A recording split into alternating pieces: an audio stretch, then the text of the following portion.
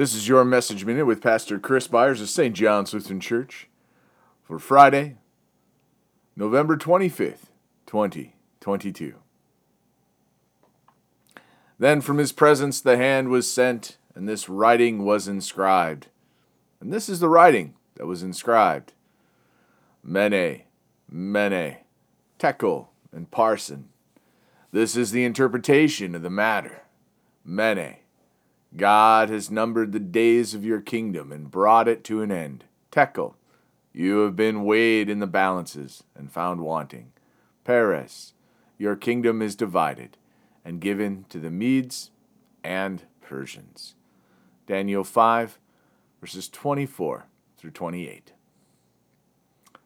How disturbing this must have been as the king Belshazzar and his guests witnessed God's hand write this judgment on the wall, yet not understanding what was going on.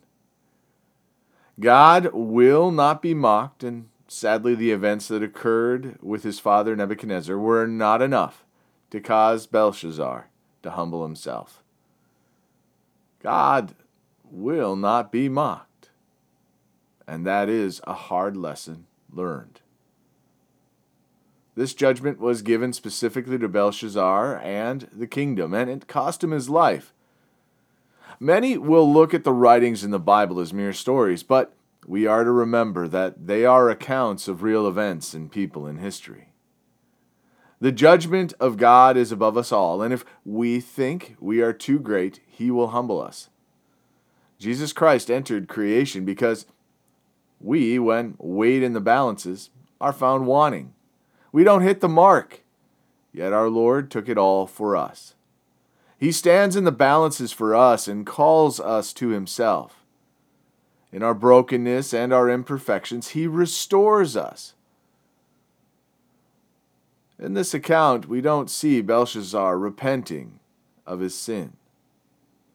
But he did give Daniel gifts and power, even though Daniel did not desire it.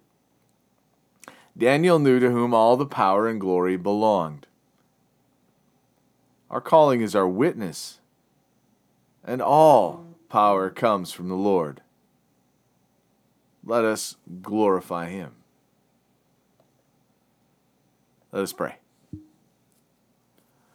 We thank you, our Heavenly Father, through Jesus Christ, your dear Son, that you have kept us this night from all harm and danger.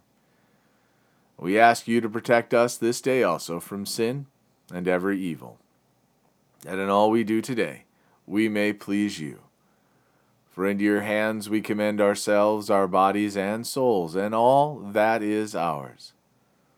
Let your holy angel watch over us, that the wicked foe have no power over us.